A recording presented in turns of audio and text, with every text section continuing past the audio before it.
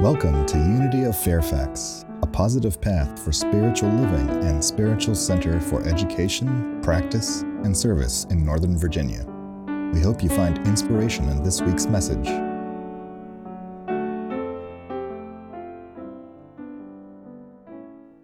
Hey, I have a question for you. Does anyone here consider yourself inherently an optimist? I am. I see a number of hands. For the rest of you, are you willing to be an optimist?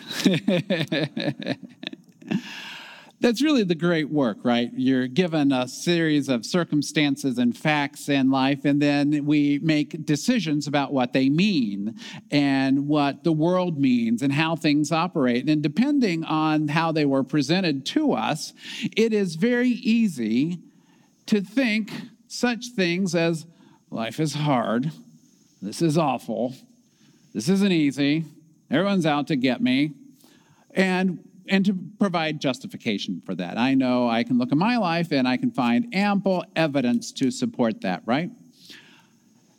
And it is also just as easy to look and say, hey, life is great, life is wonderful, this is fun, I'm having a good time. And even if I'm not having a good time, then at least this time has meaning and purpose. I can do that. So in Unity, we are pretty much optimists by our nature. And we invite others to come in and to learn to shift some life energy to get to that point. And I don't say that to be Pollyanna and look at the world through rose-colored glasses or tinted contact lenses, if that's what works for you, but rather as saying that we present teachings that help people live life and have life abundantly, as Jesus said, or to have lives of meaning and purpose, or to feel an inherent sense of optimism. Everything will work out, even if current facts are kind of crummy. And in your life and in my life, for sure, I've gone through times when the current facts were kind of crummy, and I wasn't really too happy about it. And those periods come and go, and they come and go, and that's the ebb and flow of life. But underneath it all is a sense of optimism. And I have to say, it was learned. I don't know if I was always that way, because I have been acquainted with some thought patterns that we might describe as depressing or depressive. And it was really easy to stay there. Very easy. I remember what was the defining moment where I learned something different, where I was invited into a different reality. And in fact, in the metaphysical group, we were talking about that very thing. What is the wake-up call we get in life that helps us to shift our perspective?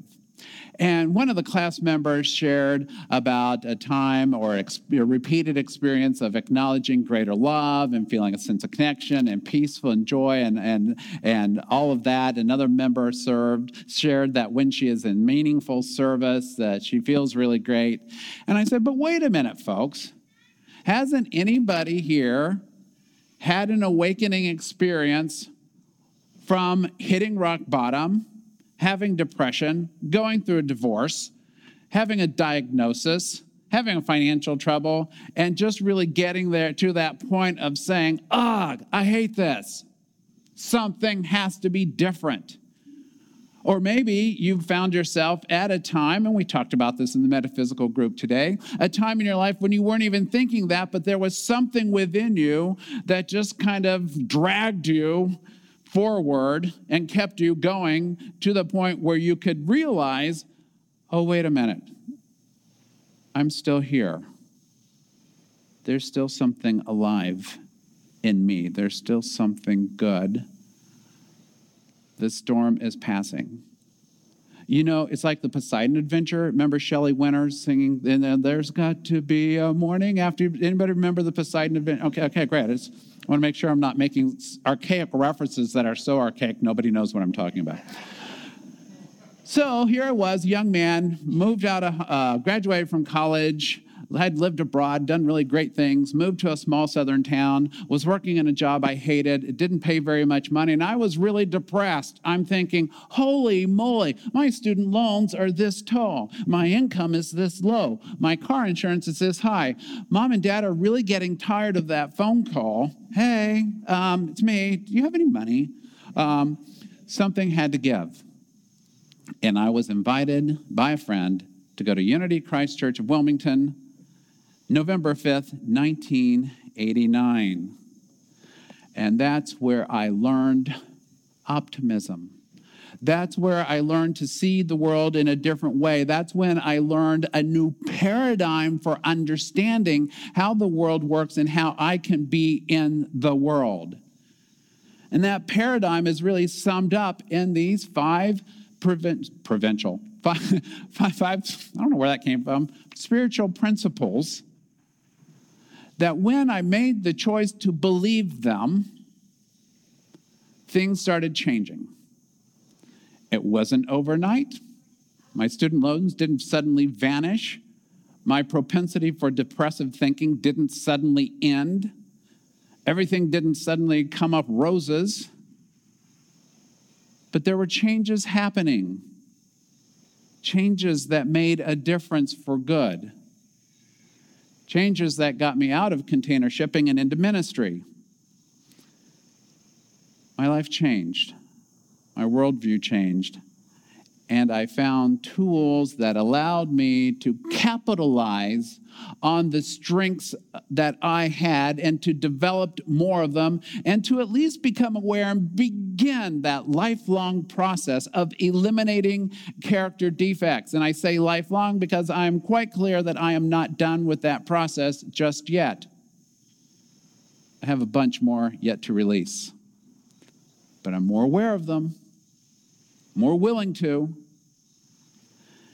And so I wanted to have us do this 5-week series of back to school, back to basics with our Unity principles because I have a desire that everyone here, everyone at home, everyone around the world will have a context, a foundation of thought and belief that will allow them to get to that point of optimism, that will allow them to very consciously realize that whatever's going on, there is a way through, around, over, or under, and I'm empowered to go around, over, under, so that I can continue to be my best self, to grow into who I've come here to be as an individualized expression of the creative magnificence of the universe.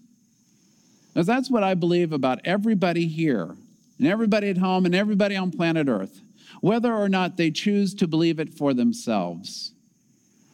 It's like they say in some rooms, you can believe more for me than I can believe about for myself, and vice versa. And if you need some faith, you can borrow some of mine, because sometimes we need others to hold us up when we are on that roller coaster of life. And for us to be able to do that for others as well as for ourselves, it is imperative we have a foundation that leads us in the good, that allows us to know ourselves as good. And that's why we have these 5 principles. So I want to do a recap of where we've been. Let's look at principle number 1. In our booklet, it's phrased as God is absolute good, everywhere present. For the children's version, it's read a little different, and I actually like it better.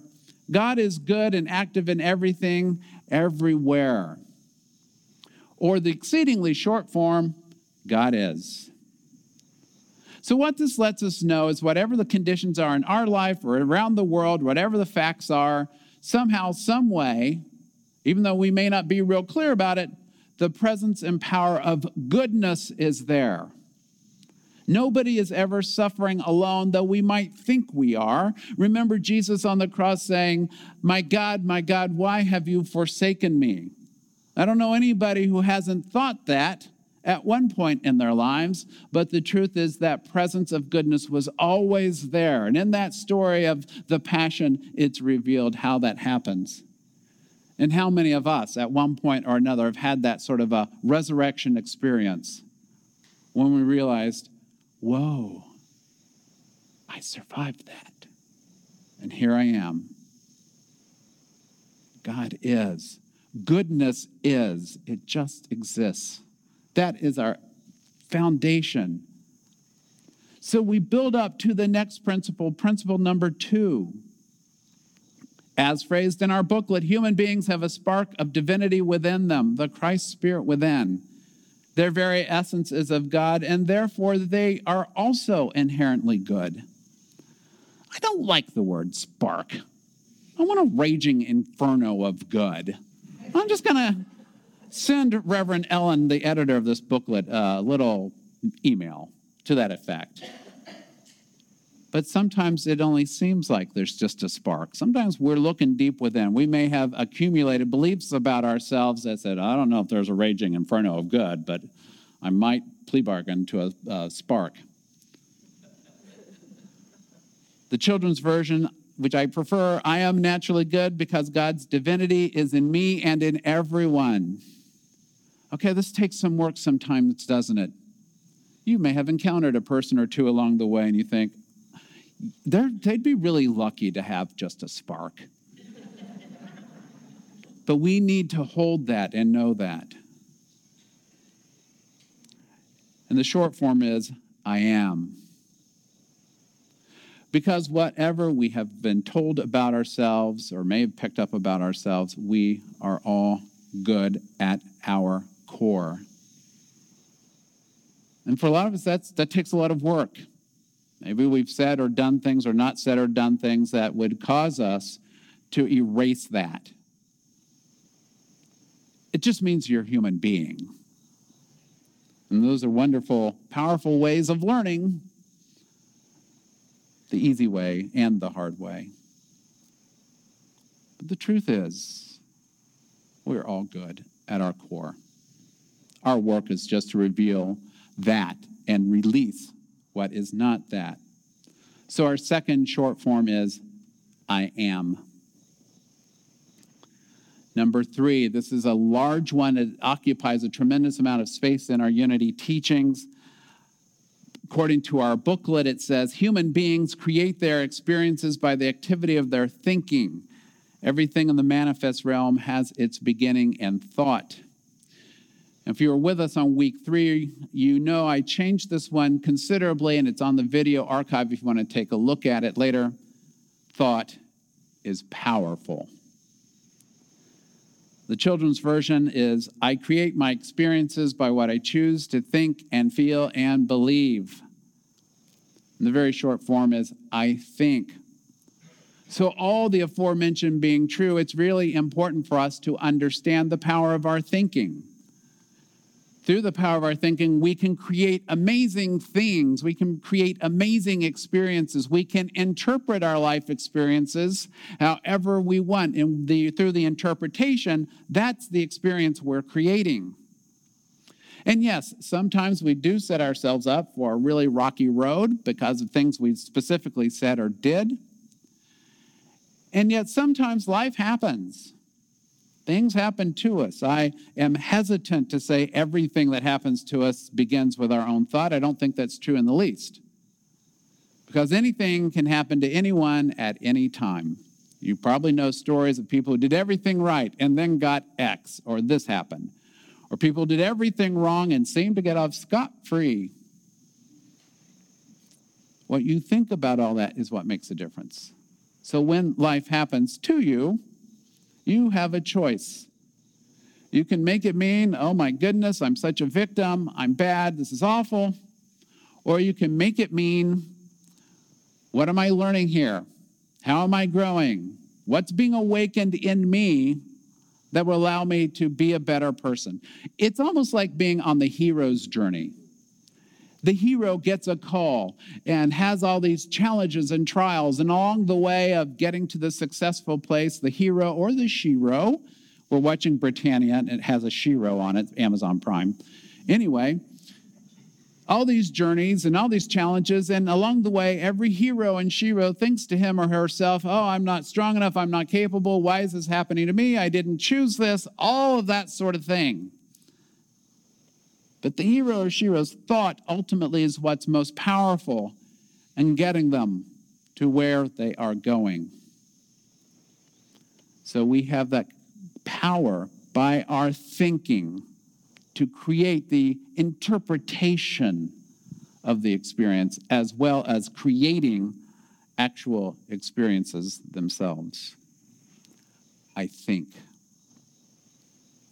Principle number 4. Human beings create their experiences by the, that's the same thing. Principle number 4, I miscopied. Number 4, prayer is creative thinking that heightens the connection with God-mind and therefore brings forth wisdom, healing, prosperity, and everything good. The children's version is through affirmative prayer meditation, I connect with God and bring out the good in my life. Or we simply shorten that to, I pray. I pray. Prayer is powerful. It is through prayer and meditation, through spiritual practice. We sometimes say prayers when we talk to the God of our understanding, whether that's outside, inside, all around. Meditation is listening, being receptive to an experience of the holy. These practices are what keep us centered and grounded so that we can know the truth of ourselves without a position of hubris or arrogance, but simply to know we are one with all of nature, with all of one another, with the infinity of the universe that we call God. We stay open and receptive to the divine ideas that seem to come from out of the blue, another name for God. So we want to stay open and receptive to divine inspiration. We want to stay open and receptive to faith that we will get to where we're going,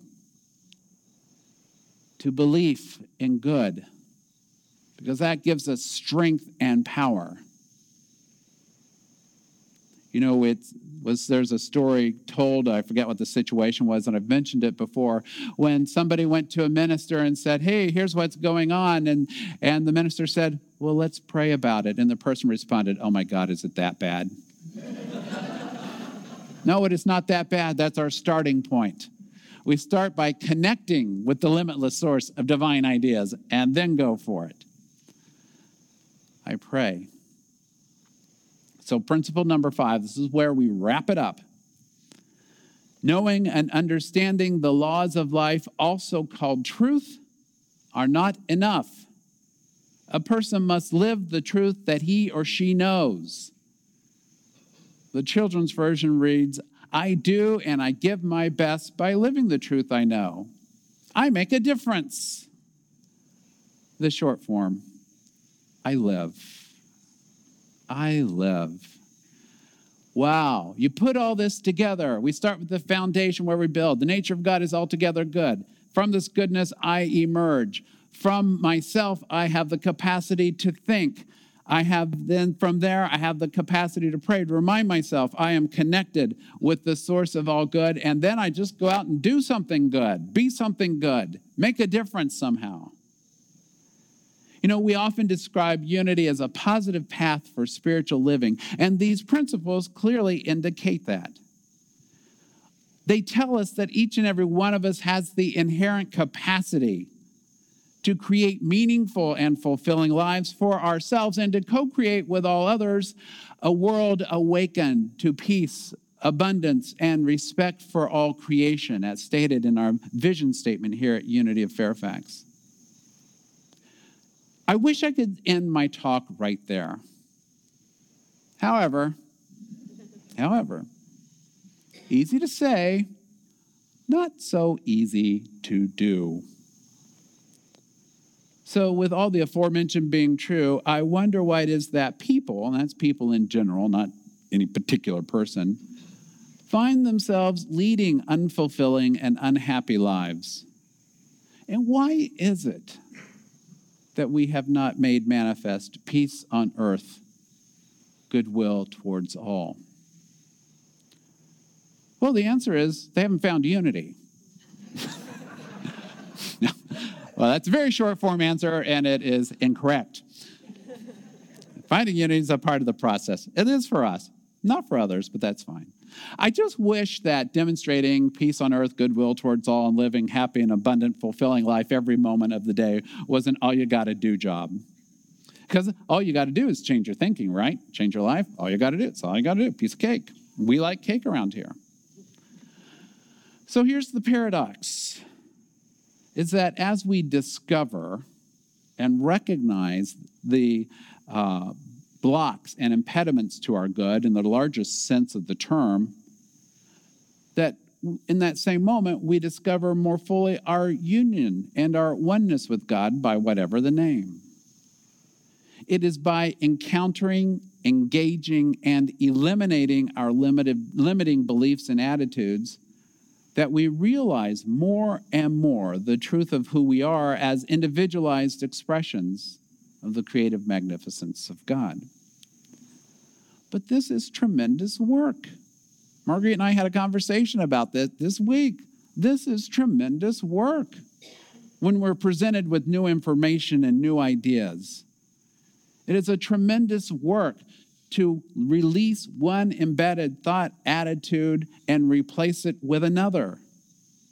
Ask anybody who's beaten or beating an addiction or doing a diet or exercising on a regular basis. It's so much easier to stay on the couch and eat Doritos. That's easy to do. But here's the good news. Here's the good news.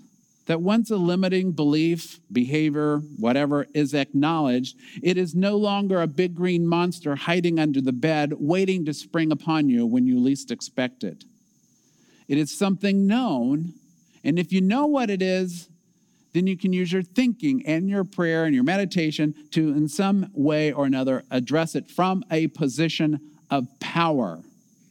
See, that's what understanding that you are an individualized expression of God means, is that I am powerful to address whatever is in my internal world as well as in my external world. You see, and there are powerful, empowered people doing this sort of work on the biggest stages in the world and the most intimate and private. You know, there are fantastic tools in spirituality and mental health and activism that are available to everybody, especially when they realize, oh, wait a minute, I actually can do something. I make a difference in the world. Anyone who has reached a goal, risen above an internally or externally imposed condition of limitation, has used all of these principles in some way, shape, or form. Whether they use this languaging or not, they have accessed a power, a capacity to think, a belief system, a practice that allows them to continue to engage and make a difference. You see, here's the problem. So many of us, and probably all of us, have embedded belief systems. You know what a belief system is, don't you? It's BS. We all have it. It comes with having skin. That's part of the deal. And we have an innate capacity to be blind to our own BS. So much so that we, and we definitely includes this guy, can deny tooth and nail that we don't have those behaviors, those belief patterns, those attitudes. That maybe we're too spiritual to entertain such belief patterns and behaviors. Maybe we've moved beyond that. My mom, who is watching, hi Mom, and hi Dad, has a stock saying, and it is so beautiful in its simplicity and so powerful and so annoying all at the same time. She's a mom. She says things like that. Just human beings are born with a state-of-the-art system of denial. And apparently, unlike some of the other programs that we use on a regular basis, this one is updated regularly. And unlike all the other system upgrades we've ever had, this one is always upgraded seamlessly. You ever notice, like, you're going from one program to another, the programmers all tell you, oh, this is seamless integration. You won't even notice a difference. Right. Thank you. Let us pray. So ultimately, what's being denied when we talk about the state-of-the-art denial system? Well, no doubt many things, but I would speculate two things in particular: being wrong and being afraid. Nobody ever wants to admit I was wrong or I was afraid. So what's so bad about admitting you were wrong? Well, the apparent cost, obviously. The loss of stature, loss of position, loss of prestige, loss of so many things. So rather than admit being wrong, we screwed up, made a mistake, many folks choose to deny it. And in the denial, make things even worse. The denial operating system is powerful, and it's present. But eventually, somehow, some way, if we are committed to our spiritual growth and development, we will get there and say such things like, I admit I'm powerless over X. Or admit, yeah, I did that. I was wrong. Fear works in the same way. You know, sometimes we say or do things because we are afraid that if we say X, then Y will happen. And Y is not pretty. Think about the cost of going against the grain or stepping out of line, not going along with everybody else. Case in point, I don't really have the math gene. I'm not really the one who should be doing things with a lot of numbers. That's why we have Patty Wilcox. I remember my junior year of high school, we had an option. We could take a class on a pass-fail option. You either passed it or you failed it, but it wouldn't count towards your GPA. I was labeled in school as academically gifted. Yeah, exactly, Kathy got it. And so I heard a laugh. So I took trigonometry and analytical geometry on the pass-fail option. Let me tell you, the hounding I got from my scholarly academic peers was merciless. I almost didn't tell. I kind of wish I didn't tell anybody. But I was afraid I would fail. And what would happen? Yeah. I went against the grain. And you know what? I lived. And there are a lot bigger things than that in the world where people have to go against the grain. Whether it's, well, you know, there's all kinds of chances. Whether it's violating a family norm or coming out or joining a different political activity or speaking out about this, that, or the other thing. Whoa! I'm going to get called out for that. You're right. A lot of people do. Like Nelson Mandela, Mahatma Gandhi, Martin Luther King, and Jesus, who said on more than one occasion, "You have heard it said, but I say to you." There are enormous gains to be made as well when we step out of line, step beyond the fear. You see, with this state-of-the-art denial system, there is a system administrator who can override that. And that system administrator, who has credentials in all branches of the program, is you. By integrating the consciousness of these principles, you can override the programming that does not accord with the truth of your being, with who you have come here to be. You can override any of the programming that precludes you from sharing your gifts and talents in the world. Now, I can assure you, this will not always be easy. But you don't have to continue to hold a negative self-opinion. You don't have to stay in a relationship that is abusive. You don't have to continue to work in a toxic workplace. You don't have to abet systems of systemic oppression and injustice. And yes, there will always be resistance to making a change in your internal or external status quo. And it's not just limited to trigonometry and analytical geometry. And when you encounter the resistance in working principle number 5, when you're out there making your difference and going out there and then meeting resistance and feeling tired and feeling afraid and starting to feel doubt, all you got to do is go back to principle number 1. The nature of God is altogether good. I am good. I think, I pray. There is no but in this sentence. You know, to use a little bit of anthropomorphic languaging, which we try to avoid here in Unity, but it proves the point. There's an expression I learned from my ministerial partner in St. Petersburg, who said this once, and I'll love her for it forever. Do you tell God how big your problems are, or do you tell your problems how big your God is? That's a summation of these teachings.